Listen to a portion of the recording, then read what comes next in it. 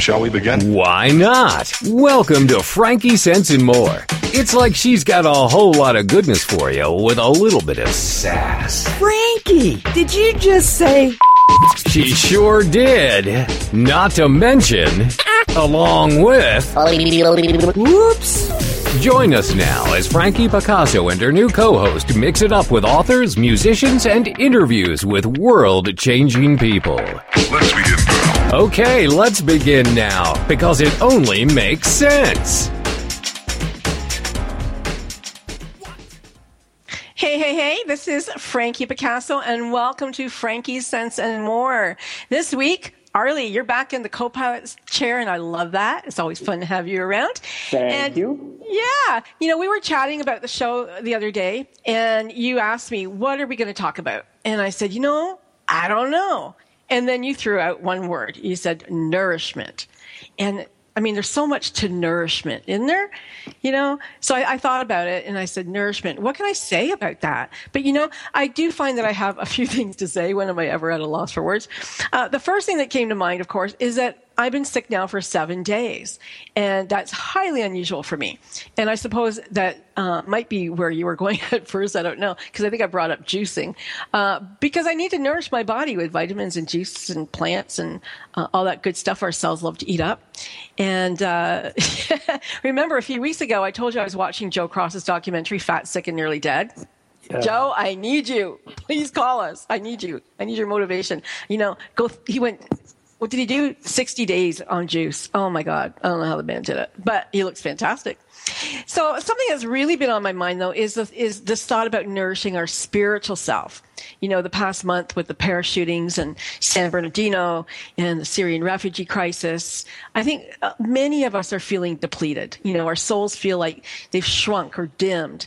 And now's not the time for that to happen, because I think each of us needs to really nourish our spiritual self so that we can be strong and shine brightly in the world. Now, Arlie, why do you think we need to shine brightly in the world? I'm putting you on the spot. No. My point about nourishment is that we forget that we need to nourish our souls, nourish our spirits, and a lot of that comes from music, it comes from chasing our dreams, it comes from being able to put ourselves out there to things that we don't think we can do. Right. And my point about why do we need to do it is because it really is, there's so much negativity out there, and that's driving fear in so many people right now, that if we can vibrate at a higher resolution than the fear is, if we can, raise our positive self and help flatten out that negativity or overcome that negativity, then it really helps the rest of the world to start to heal and nourish our souls. So I think that's something that we can all do. Absolutely, and ourselves and each other. I think because of modern communication. If you watch Twitter, if you watch Facebook, if you search the internet, all we see are the horrible things that are going on in the world, and it's really easy to get caught up in that and forget to nourish ourselves so that we too can be a positive influence in what's going on. Yeah, somebody sent me 3 articles this week, or 3 and jokes and blah, blah, blah about, Muslims and Syrian refugees. And I don't open them. And I just sent it back and I said, please don't send me this stuff, because I don't care if you think it's funny or whatever. I'm not going to contribute to any more negativity. I'm not even going to read it. And even if I laughed at it, which I probably wouldn't, it's not funny to me. So please don't send it. And don't feel, like I slighted you, whatever you like, you can have. But I'm really not excited about it. So that was something that I did for myself, because one thing that one of the greats said, who just passed away recently, was if you can't change the news, don't watch it. And that made such an impact in my life, because it's so, like, people who watch CNN and they replay and they replay and they replay all this horror in front of you all day long, and you get caught up in that, and it gets really, really hard to get away from that. The third nourishment I wanted to talk about was earth. You know, we need to nourish our planet and its fragile ecosystem. It's out of balance. And if you listen to the show, then you know that I always align the show with a global goal, the United Nations global goals. And today is number 14, and that's life below water. You know, the United Nations, Arlie, has pledged that by 2030, they're going to conserve and sustainably use the oceans, seas, and marine resources for sustainable development. It really freaked me out to learn, and I was watching a show this week. I probably shouldn't have watched it, but 30% of marine habitats have now been destroyed. Like, those animals will never come back, or fish or whatever, you know, they were. They'll never be on Earth again. I mean, that just makes me want to cry. Yes, and you know what? It's really hard sometimes for us to imagine how impactful that is to our independent lives, because we get caught up in the locale. And in reality, every change on this planet affects every human being. Mm-hmm. Absolutely. So now that we're talking about the oceans and our guest is here, it's a perfect segue into introducing you to her. Gillian Morris-Brake, also known as Shark Girl. I love it, Sharky. She was born and raised in Maine, and she states that her love for the ocean started at an early age and has continued to play a major role in her adult life. And today she is a marine biologist, a shark advocate, scuba instructor, explorer, educator, videographer.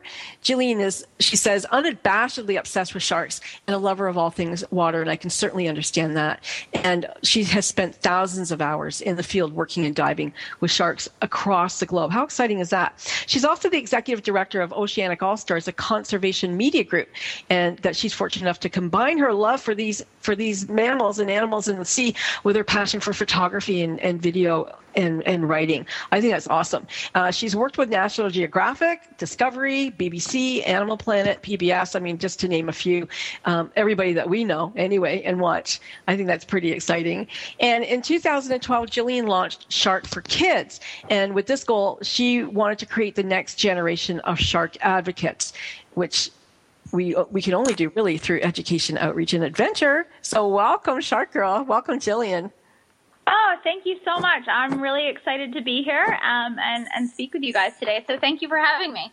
It sounds like you've got like one of the coolest jobs in the world.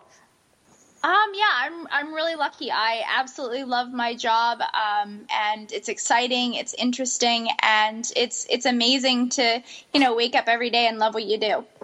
So, you're in the ocean all the time. You're with these animals, and how many species have you seen yourself die off since you started diving? Well, it depends on the area you're in. It really depends. I mean, there's some amazing spots that are still very, very healthy. Marine protected areas have been put into place. So even populations of specific animals that are struggling, we've seen them come back through better management and regulations for protecting species. And sometimes protecting an apex predator like a shark impacts the entire system. The same thing if you remove apex predators, you affect it. But if you also support their populations, you can have a very positive impact on the entire kind of food chain ecosystem in that region. So, I've been in areas of Indonesia where there's dynamite fishing has happened, and there are no sharks left, and the corals are dead and dying. There are very few fish. So it's a very real thing. And seeing it's shocking. It's terrible. But it's a very real thing that does happen. So what is it? The important role of the shark in the ocean? Like, why is it so important? Well, not every shark is an apex predator. They're not always at the top of the food chain, but the role as an apex predator is really keeping the food chain balanced. It's as simply as they're eating other animals in the system, which is keeping a balance of the amounts of specific animals, so the populations. And when you remove sharks from an area, the populations of other animals can start to explode. It's a predator-prey relationship. You remove the predators, the prey populations go up. They don't have enough food, they crash, and it breaks, the cycle breaks down. Sharks also eat injured sick, dying animals. So they keep the oceans clean. They keep disease from spreading. So really, you have these animals that are keeping the oceans healthy, clean, and balanced. So it's not that the other animals aren't playing a role, but it's just that this role is so significant to the health of our oceans that it has a much larger impact when we remove large numbers of these animals from an area. Like, I know on land that, the eagles were really struggling because they eat all the other animals like sharks do. And because of that, and they eat from the land and they eat from the water, all the poisons and all, that we've done to both really have been affecting them. Now, what about the sharks? Are they able to metabolize any of that, or are they really feeling the effects of all the pollution? Yeah, well, a great example of that is mercury that ends up in the water, and fish consume it, and they can't get rid of it. It stays in the tissue. So then larger fish eat it, and it what we call bioaccumulates. It adds up through the system. So you have large animals at the top, whales, dolphins, tuna, marlin, sharks, and they have high concentrations of mercury. Not every species, but it does exist. And so now if you turn around and people are consuming shark, it can actually make us really sick. So, some of the things that you can do is make choices about the seafood that you eat. And one thing to consider is consuming these top predators can actually make us sick because they do not get rid of that mercury. I stopped eating tuna, a number of years ago after the documentary. I can't remember the name of the documentary, but it was a guy who and I can't remember his name, I'm sorry, but he was the one who trained Flipper, and then he decided that he thought that was really cruel, and he started going to Japan and trying to save the dolphins and I guess the sharks and the whales that all get caught up in that the big hunt. Yeah. And so it came out that tuna was like one of the number one sources of mercury poisoning. Because it is it's a big fish. Yeah, they eat all the little stuff. Yeah, and they're also being heavily overfished because they're prized in certain fish markets. And Rick O'Barry was the guy that did that. And, yes, that's right. There's been some really powerful documentaries that have come out, and I think whether it's sharks or tuna or whatever animal it is, it's just, I heard the gentleman mention it earlier, we have an impact, and every action we take is going to have a positive or a negative impact, and it's much larger than just our own little existence. So, it's things like people say to me, well, if I stop eating tuna, what difference is that going to make? Well, it is, because then you stopped, and every one of us, we're one person, but we each make a choice and change something, and that starts to add up, and then you tell your friends, right? Your family, I'm going to have to stop you here because we got to go to a commercial break. But how many of you are having tuna tonight? I wonder. We'll be back. Stay tuned and stay close. Heck no, we're just getting warmed up. Frankie Sense and More will be right back after we pay the bills. If you're ready for a big change in your work, your career, your happiness, your life, it's time for the $1 Million Mindset with Marla Tabaka. Monday afternoons at 2, 1 Central on TogiNet.com. Marla believes that with the right mindset, anything is possible. Join us as successful life coach Marla Tabaka inspires you and her clients to explore, discover, and live your dreams by developing what she calls the $1 Million Mindset. Marla will inspire you to take action on your dreams and reveal secrets to success that will help you realize your own unique power. Tune into the $1 Million Mindset for heartwarming stories with Marla Tabaka. Learn tips and tricks to building a successful business and unlock the secrets to creating a happier, more balanced life through abundant thinking and attraction power. For more information on the $1 Million Mindset, go to our website, marlatabaka.com. That's MarlaTabaka.com. It's the $1 Million Mindset with Marla Tabaka. Monday afternoons at 2, 1 p.m. Central on TogiNet.com.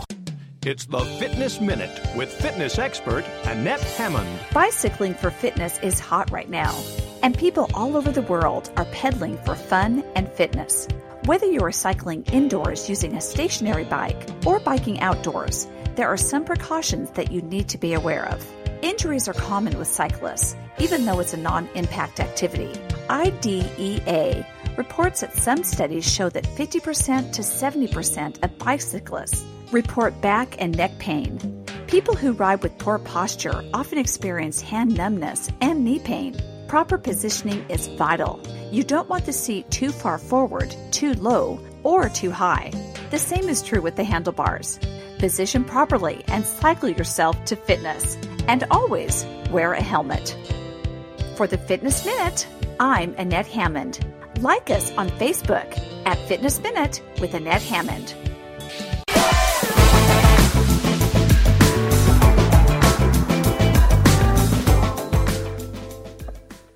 And welcome back to Frankie Sense and More. In the studio today, we have Allison Carmen, we have Kara Aratus, and we are speaking to Jillian Morris. Welcome again. Jillian, Arlie has a question about impact. Yeah, I was just wondering how much impact a single person has in reference to what we eat. For example, the amount of fishing that goes on in the world's oceans. How much do we as an individual consume that makes an impact on that environment? Well, there are a lot of variables because it depends on how much you're consuming and the types of animals you're actually consuming. So if you think about one of the examples I love is shrimp.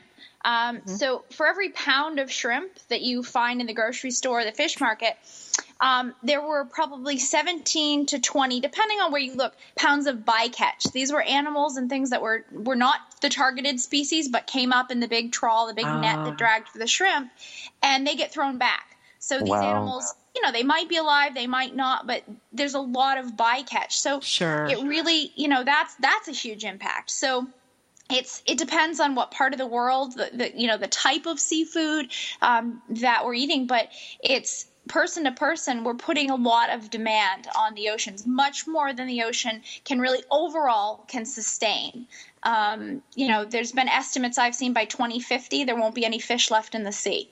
Oh my gosh, that's scary. I live on an island. It's really scary. Yeah, you might think, someone who lives in Idaho might say, well, why do I care? Well, the ocean. No, we care. Yes, exactly. For everybody. But Jillian, I'm wondering about that nuclear reactor from Japan and the effects it's having and still having on the ocean and wildlife and everybody around it, I guess, in general. What is going on? Is there any way to fix this? Do you think that these goals by the United Nations are realistic? Do you think that they can save the ocean?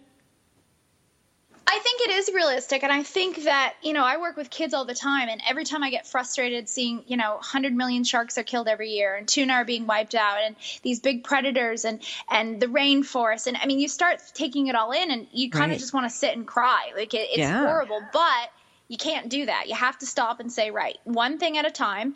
And, I speak with kids and they're excited. They're making differences. They're recycling. They're teaching their parents about sharks. And it gives me hope. So I genuinely believe that we can make changes, especially the future generations. They're already doing it. They're starting much younger than any of us did. And they're making direct impacts now. And so I genuinely believe that it can be turned around. I honestly do. Well, and give us an example of what kids can do themselves to help make an impact.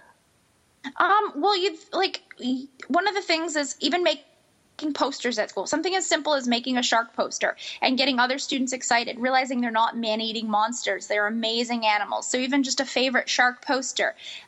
Kids bringing reusable water bottles to school. That's a simple, easy thing. Talking to mom and dad, right? And saying, did you know about this? Or not buying shark products. There's lots of things made from sharks. If we don't buy them, companies aren't going to make them. So there's a lot of things that kids, no matter whether they're 5 or 15, that they can actually do that does have an impact. And it's, that Racing Extinction, the movie that just came out, start with one thing. And it's a very simple statement, but it's very powerful. Kara, you have a question. Yeah, I actually live in San Francisco, and one of my favorite places out here is the Monterey Bay Aquarium, and I love the seahorses down there. They actually have Seafood Watch consumer guides about what you might want to buy at the store, what you might not want to buy at the store with regard to seafood. And I was wondering, Jillian, if you have an opinion about that, if you've seen those guides and what you think of them. I think they're awesome. I too I've lived in San Francisco and have spent a lot of time at that aquarium. I love it. I think the reality is now people are going to eat seafood. If we stopped eating it, that would be ideal, but that's not the reality. I live on an island, and people here eat seafood. It's a sustainability, it's a fisheries, it's part of the economy. And so, that's not a realistic thing, is to end it all together. It would make a huge difference, but people eat seafood. So how can we make smart choices? And I think giving people an app, something they can look at, take with them in their wallet, to look at and make more sustainable, responsible choices. One, it's an easy thing to do. And two, it's our responsibility. We can control what we spend our money on and what we consume. We have that choice. We're lucky most of us have that choice. And if we do, it's kind of our responsibility to make a sustainable choice. Yeah, I like that. I think of it as voting with my dollars. Yeah, exactly. Allison, I think you had a question. I was just curious if we should stop eating seafood entirely, and she just answered that's what would be ideal, but maybe it's not a reality, because I would like to reduce it based on our conversation, but I don't know how much of an impact that would, how much I could reduce it that would have an impact. Yeah, but it's one simple thing. Like, I haven't eaten shrimp in probably, 10 to 12 years, and I don't eat tuna. I certainly don't eat shark, and but I do eat small bits of seafood. I know where it comes from. I want to know how it was caught, who caught it, how, and that's right. The choice that I've made. But yeah, definitely reducing it if you can, and again, making smart choices. We're usually pretty lucky. A lot of us have a choice, and what am I going to eat for dinner tonight? Oh, I can go to the grocery store and get it. Not everybody has that choice. So the people that fish is their only option, or they're not going to eat, obviously that's a different situation. But right. for those of us that aren't in that, then we can make a difference. And even just choosing to reduce it, maybe eat it only once a week, or what types we eat, that does have an impact. And I won't eat farmed fish. I only want to eat, wild fish. And I guess one last question for you, Jillian, because this really, people love to say, the doom and the gloom, the oceans are going to be gone by 2050, right? But what can we, really do in order, okay, that's about the fish and everything, but what can we do to help the ocean? What can we do to make sure that we don't say goodbye to such an incredible, as half the earth? Well, if you look at the amount of garbage that we put in the oceans, the amount of plastics and such, and one thing we can all do is reduce our usage of plastics and packaging and things that get dumped in the oceans as well. Yeah, that's exactly what I would say is the plastic. You think about even 10 years ago, we didn't have as many water bottles. Plastic water bottles and Ziploc, and the amount of packaging that things come in, it's shocking. And, I've seen plastic wrapped bananas. Like, I don't need my banana to be plastic wrapped, and no one needs that. We've been, I grew up eating bananas without that, and it was just fine. So I think it's every day we really, really need to be conscious and aware of what we're throwing away and where we're throwing it and what happens once we throw it away. Like, we throw it in the trash can and we don't think, but that has a story, and plastic doesn't go away. It doesn't disappear. Right. So, if we can reduce that, and, it seems cliche, reduce, reuse, recycle, but it's really, really important. And that's, for the oceans and for the planet in general, we have to create less trash and we have to use less plastic. Wise words. Thank you, Jillian, so much. Stick around with us. We're going to talk to Allison Carmen now because, for 15 years, Allison had a career as an attorney, and she was forced to accept that she was an addict. Oh, my gosh. But it wasn't work or drugs or alcohol or even gambling that she was hooked on. It was certainty. Every moment of her life, Allison desperately sought to know or predict what would happen next, trapping her in a spiral of anxiety, doubt, and fear. And she only found hope and freedom when she discovered the life-altering mindset of the concept of maybe. And she wrote a book. She's titled it The Gift of Maybe. And I think, Allison, that this book provides a wonderful service and coping mechanism for, the tens and thousands of people that follow you, I would say. And today, did you give up the law? And you're working now as a coach and a blogger and helping all these people with the same kind of addiction, because I can see how there's so much fear to that. Tell us about your experience. Well, I always say, like you said, I was addicted to certainty. If I didn't know what was going to happen next, I projected things were going to be bad or they weren't going to work out. And I think a lot of us have it in society.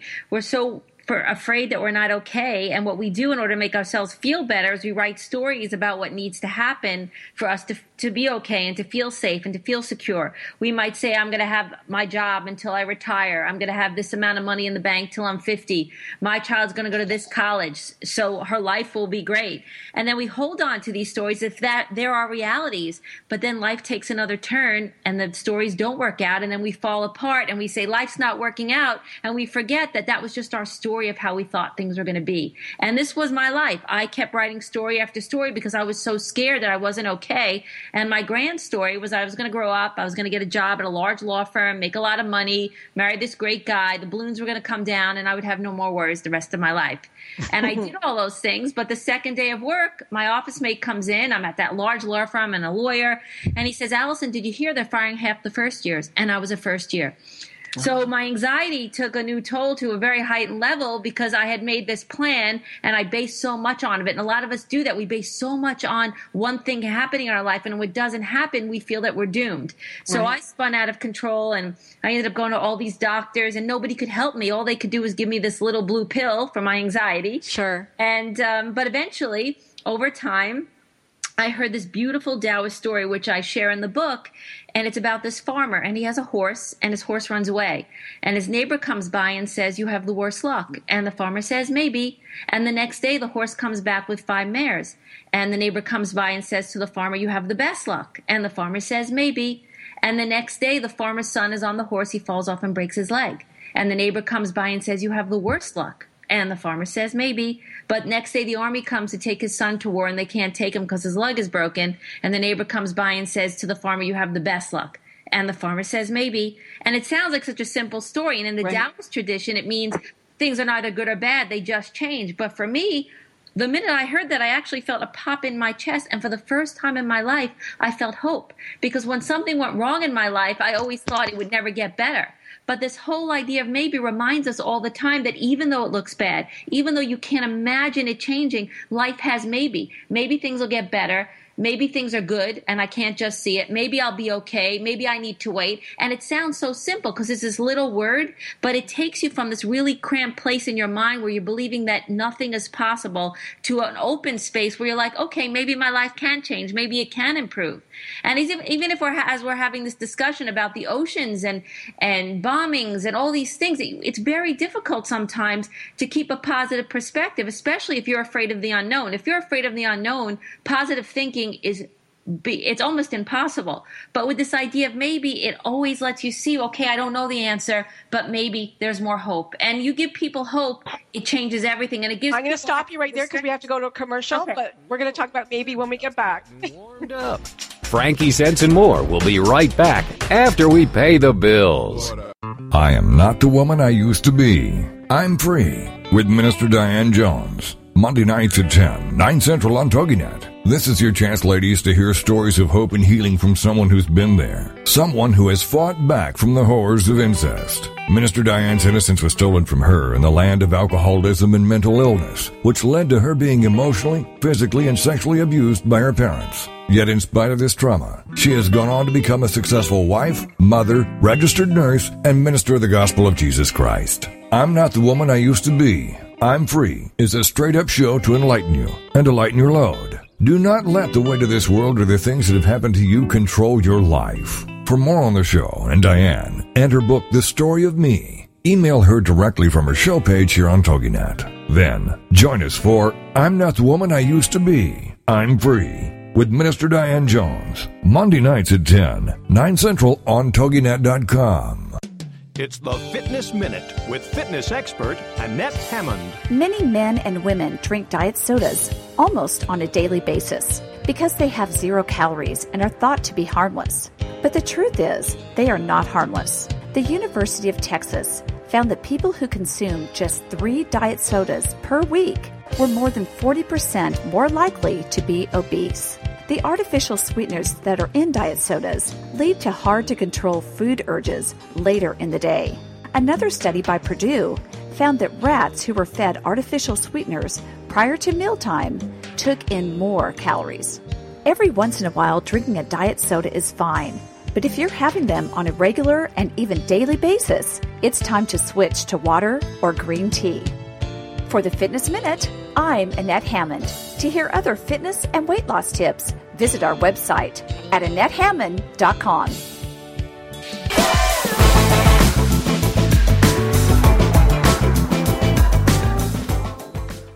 Hey, our gang's still here. Hopefully you are too. We were talking to Allison Carmen about her book, The Gift of Maybe. And Arlie, did you have a point you wanted to make? What I was saying is I love the use of maybe because it gives us a sense of local and feeling like I can make a difference. For example, maybe I just won't take a plastic bag today to carry my milk home. Mm-hmm. Mm-hmm. Yeah. That's right. And you can make that decision when you're there on the spot. Can I carry it or do I really want the bag? Absolutely. Yeah. That's pretty cool. You know, I'm wondering, Allison, if you were the child who watched the movie and said, what's going to happen next? What's going to happen next? I was just worried about everything. I have a kid like that. I have a kid who always asks, what's going to happen next? And then today, as a grown-up, it's like he's like the most indecisive person. He can't decide. He'll make the decision and then he'll change his mind again. So I don't know. I just wondered if it's a personality type or not. Yeah, I don't know. Yeah, no, I was just a need-to-know kind of gal. And it wreaks havoc on your life. And I think a lot of us don't even realize we're doing it. It's just we have this habit that the minute the unexpected happens, we project it's going to be bad. And we don't realize the amount of suffering that we cause. Because if we pretend we know something, we're going to suffer. Because we don't know. Well, none of us on this call have any idea what's going to happen tomorrow. But what's interesting about it, though, if you're willing to hang out in the unknown, though, it actually starts to become your best friend. Because the more you're willing to lean into the unknown and say, hey, that's where my life's going to change. That's where we're going to clean the oceans. That's where we're going to fix the problems. So if I could just lean into it and not be so frightened and stay in this maybe place, I could possibly be somebody who's going to make a change. So what happens is with this idea, we do cultivate more faith and we do cultivate the ability to hang out in the unknown and hopefully make the changes that we really want to see in the world. I like that. So what kind of exercises do you have in your book, or is there something there that you can share with us that everybody can try that are worrying about stuff? Sure. My favorite exercise in the book is actually in chapter 1, and I ask people to write down their biggest fear. Mm-hmm. Sometimes it might be they're afraid they're going to lose their job. They're afraid that their child is not going to get into a good college. They're afraid they're not going to be able to pay their mortgage. And then ask yourself, are you absolutely certain that this fear is true? Do you know for sure this is going to happen? Mm-hmm. And most of the time, we're not sure. We're not sure what's going to happen next. We're busy projecting it, but we don't know. So when you ask yourself the question, most likely your response is going to be, well, no, I don't absolutely know what's going to happen. Mm-hmm. And then at that moment, start asking the maybe questions and start really broad. Maybe what's happening is good. Maybe I should find a new job. Maybe things are going to get better. Maybe I'll be okay no matter what.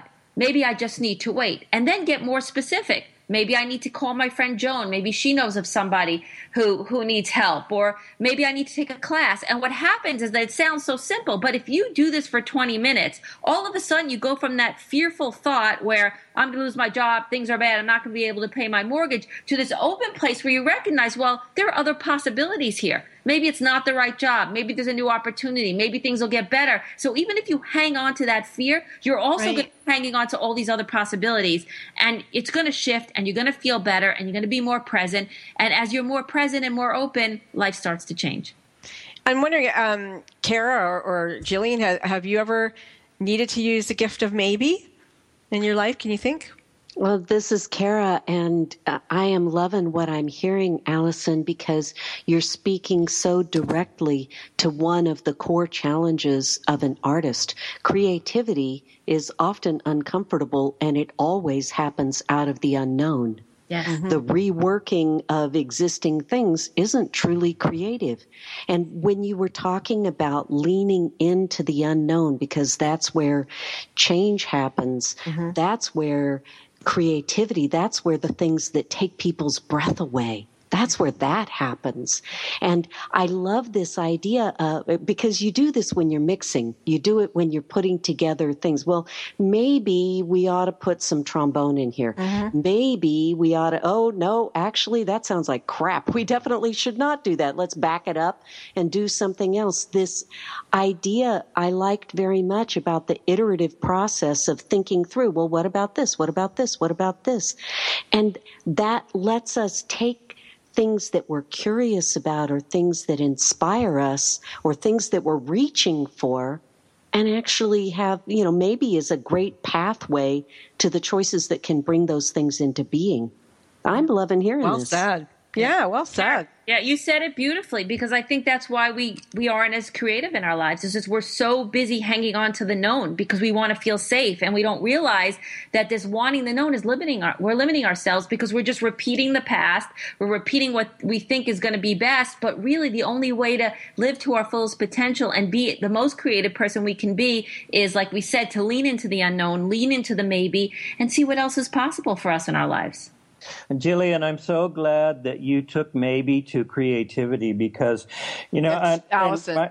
Allison, I'm so sorry. And no, I'm sorry. That was Kara.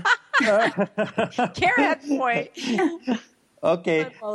But the point being is that, it is through creativity that we are going to learn how to save our oceans, mm-hmm. to change our environments, and to change the way we approach our lives, and maybe equals creativity. I love that.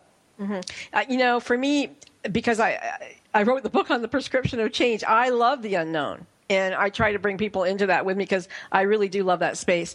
But I can understand people who need to have the security of, what's going to happen next. And so this gift of maybe is really the perfect bridge, really is the perfect bridge for them to explore.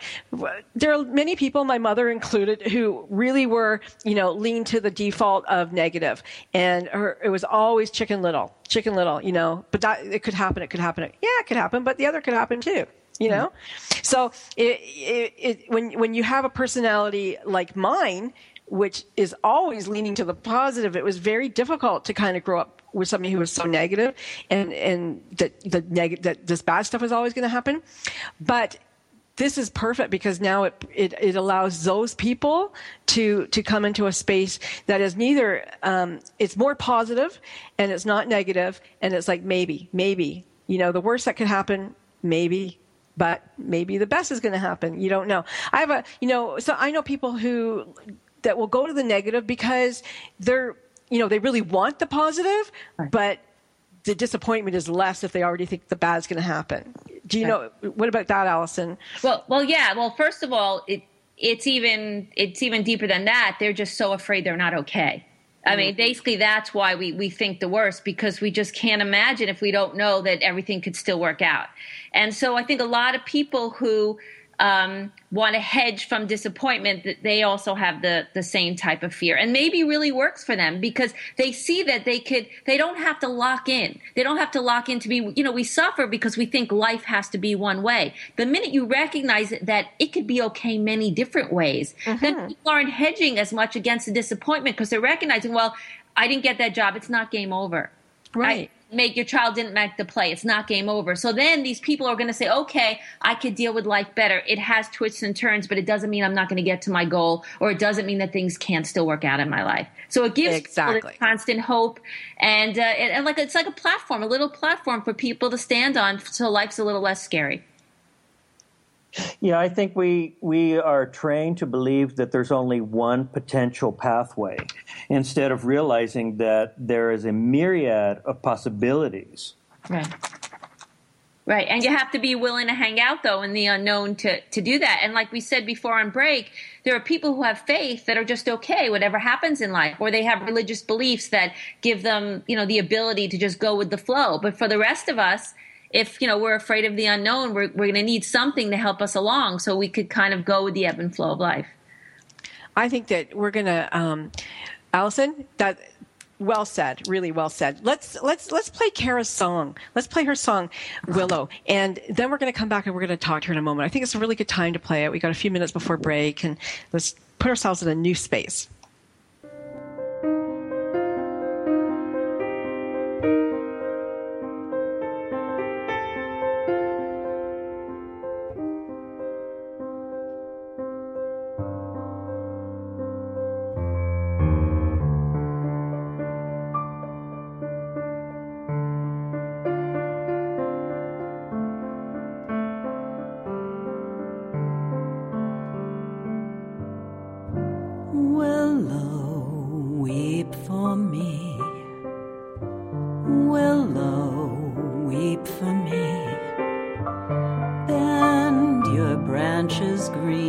along the stream that runs to sea.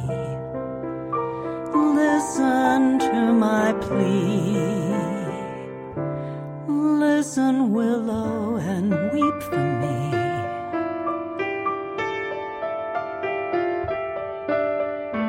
Gone, my lover's dream, lovely summer dream.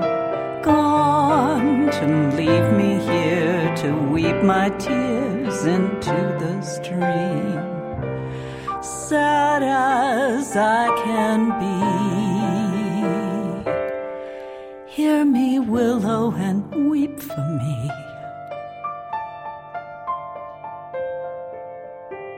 Whisper to the wind and say that love has sinned, to leave my heart a-breaking and making a moan. Murmur to the night to hide her starry light, so none will find me sighing and crying all alone. Willow, weep for me, weep in sympathy. Bend your branches down along the ground and cover me when those shadows fall. Bend, oh willow, and weep for me.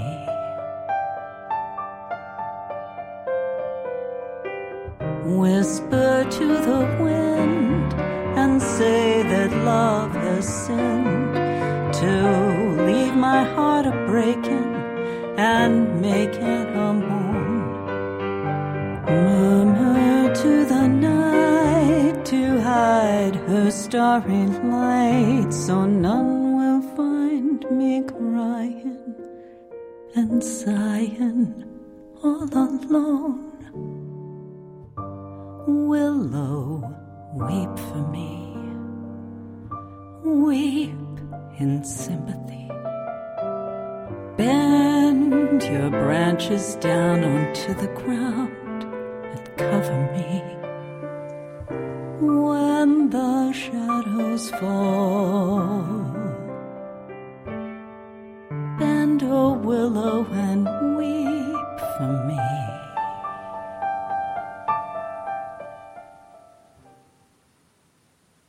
Well, that's the beautiful, silky voice of Kara Radis. And we're going to be going to a commercial break, but...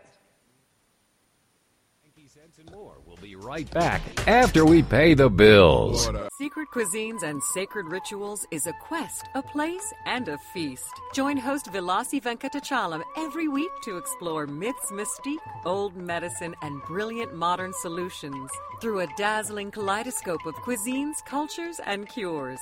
This is the place where tribes gather, strangers and familiars, to be memory keepers and makers of our evolving, enduring, evergreen, spoken legacy of wisdom and ingenuity. In Vilasi's words, when we do old things in new ways and new things in old ways, we paint with an inspired palette, weave our own healing traditions, and become our own guru. Vilasi is a troubadour of secret cuisines and sacred rituals. She collects stories of wisdom, ingenuity, and grit.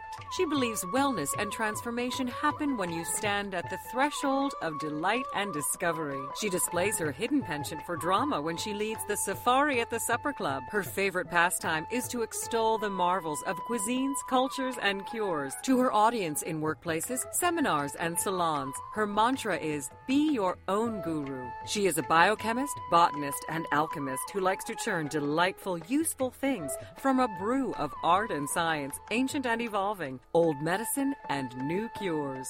Join Vilasi every Friday at 11 a.m. Eastern Standard Time, only here on the Woohoo Radio Network. It's words you never heard. If you're like me, when you've finished dining at a restaurant, you hate waiting and waiting for the check to arrive so you can pay and get on with your day. I admit my rocket, as my kids call it, starts going off, and my husband always wants one more cup of coffee, and I'm ready to go, wiki, wiki, let's go. It's not that I'm tense. I'm just terribly alert. My husband always has a cup of coffee in his hand. So much so, he is wearing out the handles of our coffee mugs. But then again, he's not as bad as the French writer Voltaire, who drank 70 cups of coffee a day. I can't drink coffee before going to bed because I get too wadgety. My husband, on the other hand, can drink several cups of joe and go right to sleep. And I'm not talking slumgullion. That's weak coffee. It's words you never heard. I'm Carolyn Davidson, and you can have fun challenging your words you never heard vocabulary with my new app, Too Funny for Words.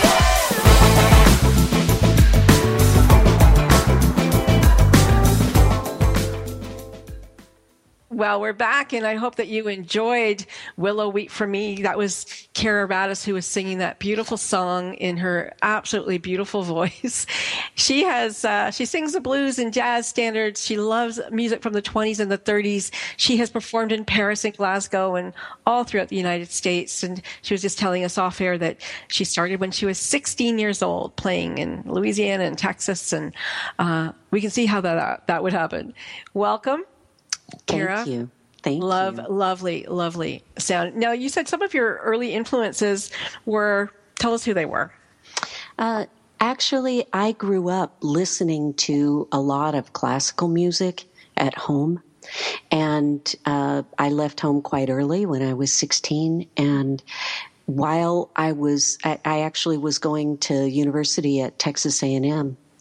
And I had another student in the dorm who had this amazing collection of old 78 records. And, everybody else was listening to Deep Purple, Smoke on the Water, mm-hmm. and, a lot of, they were listening to Led Zeppelin. And what year was this? This was in the 70s. Okay, yeah.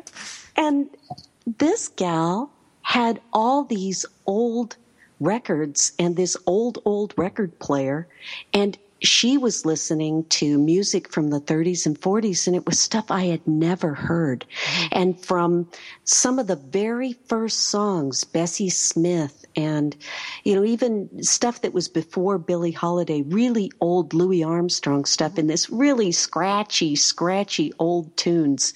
Jack Teagarden, who was an amazing trombonist, who actually invented the spit valve on the trombone, who was also a Texas guy. A lot of this music was very popular in Texas, in Louisiana, all through the South, and then in the Chicago area, Kansas City.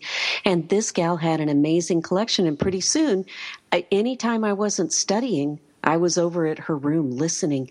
And it just felt like coming home. Mm-hmm. And it opened up something in my soul. And one of the things that I often say about music is that music is my mood-altering drug of choice. Yeah. And that's really true for me. For all of us, really, I think. I agree. And tell us again, during the break you were talking about how Willow came about and what your inspiration was. Tell us that again so that the audience can hear that. So Willow Weep for Me was a song that was written by Anne Ronell, a songwriter who did a lot of Hollywood stuff and some very nice standards in the 1930s. And at the time that I was thinking about recording this song, I was also thinking about how many universal themes there are in this place of maybe that Allison was talking about, in the place of nourishment of our spirits that we kind of framed our conversation today with, how many common themes there are in that.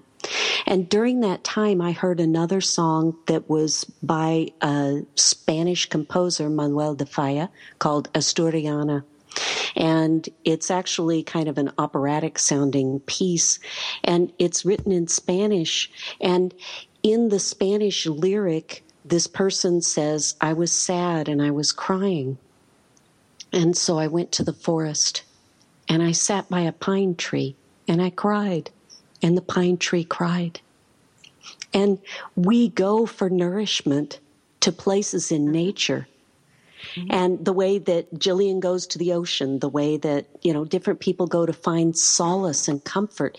And I thought, oh my goodness, this is the exact same story as Willow Weep for Me.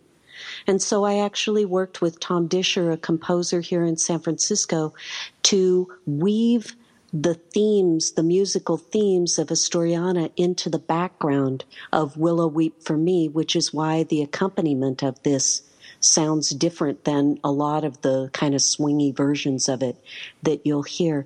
And as I sing it, I think, what would it be like if I were at the end of my life looking back, gone my summer dream, lovely summer dream, gone to leave me here to weep my tears into the stream. That's the stripped out ocean with no fish left in it. Mm-hmm. Absolutely. That's the mountains of plastic. That's the anxiety where we can't reach the maybe. Right.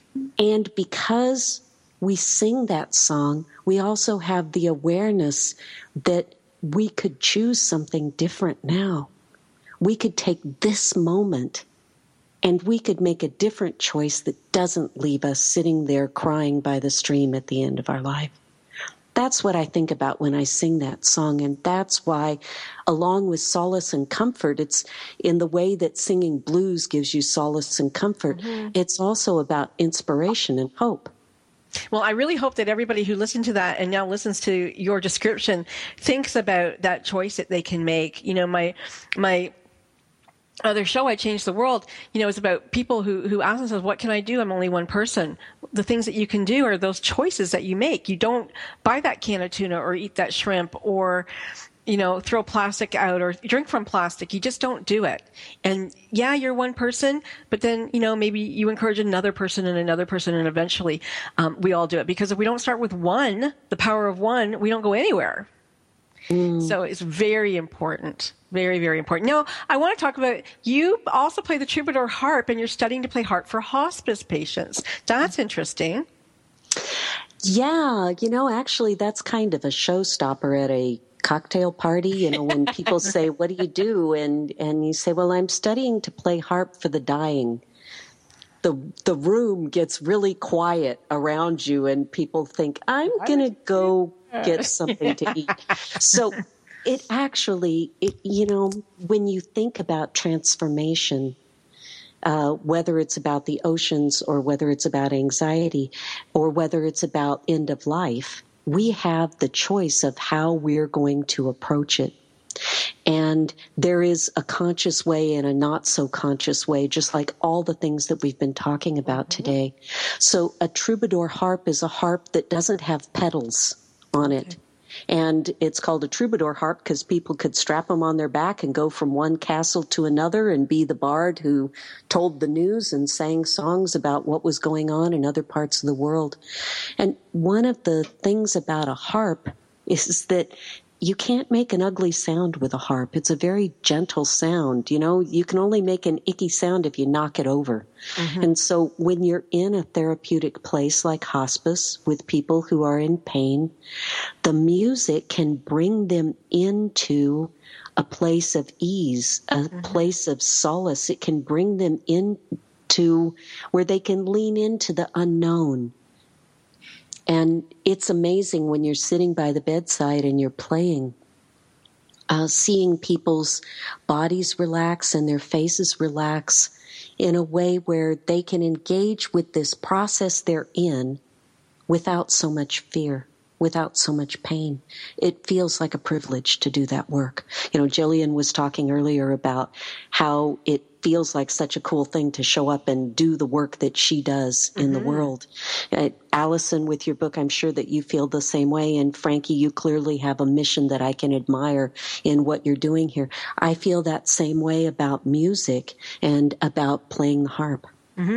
I can totally see that. I wish that people could see me because my head's nodding. I'm like a bobbing ball in the back of this car. Like when it's radio, they can't see you. I totally agree. Everything you said, I can totally see them, their bodies relax. I can totally see them go into a different space, you know, and think about, because, you know, in hospice, so many nurses have said that it's not a depressing place. It's actually, you know, a lot of solace comes to people as they're going to die, and they're okay with it, and it's peaceful. Yeah, and just connecting with the reality and the truth of where you're at. It's very honest. You know, when you're in the hospital or you're in the middle of a medical system that is basically saying, we're just a fix forward, we're just going to keep fixing things.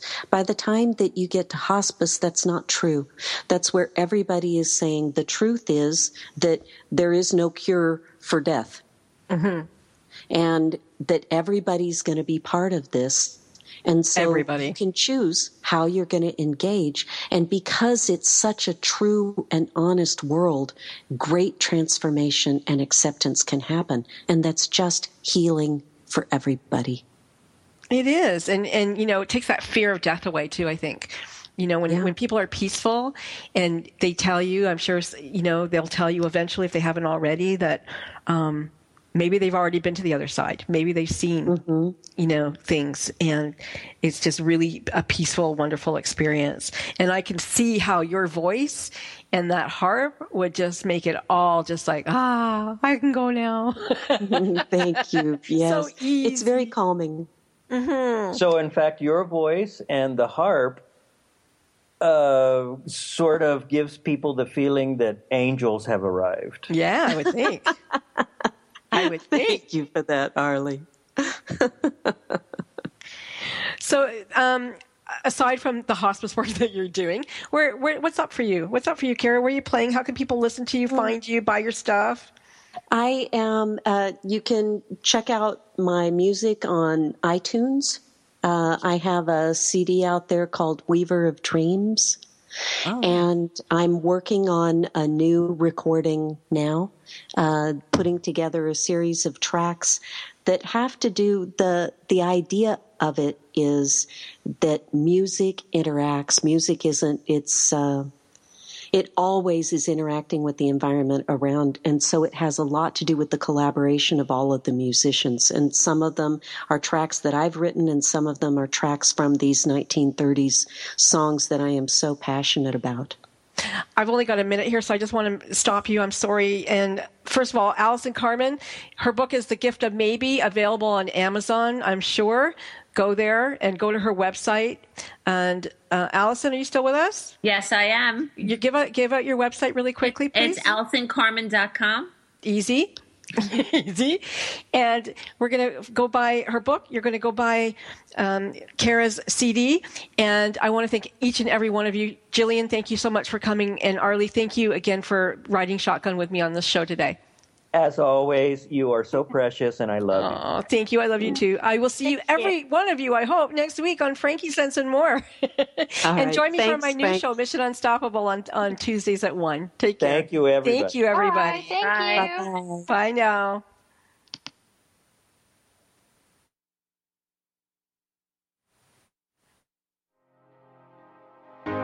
See on the beat, Hit Rash Production.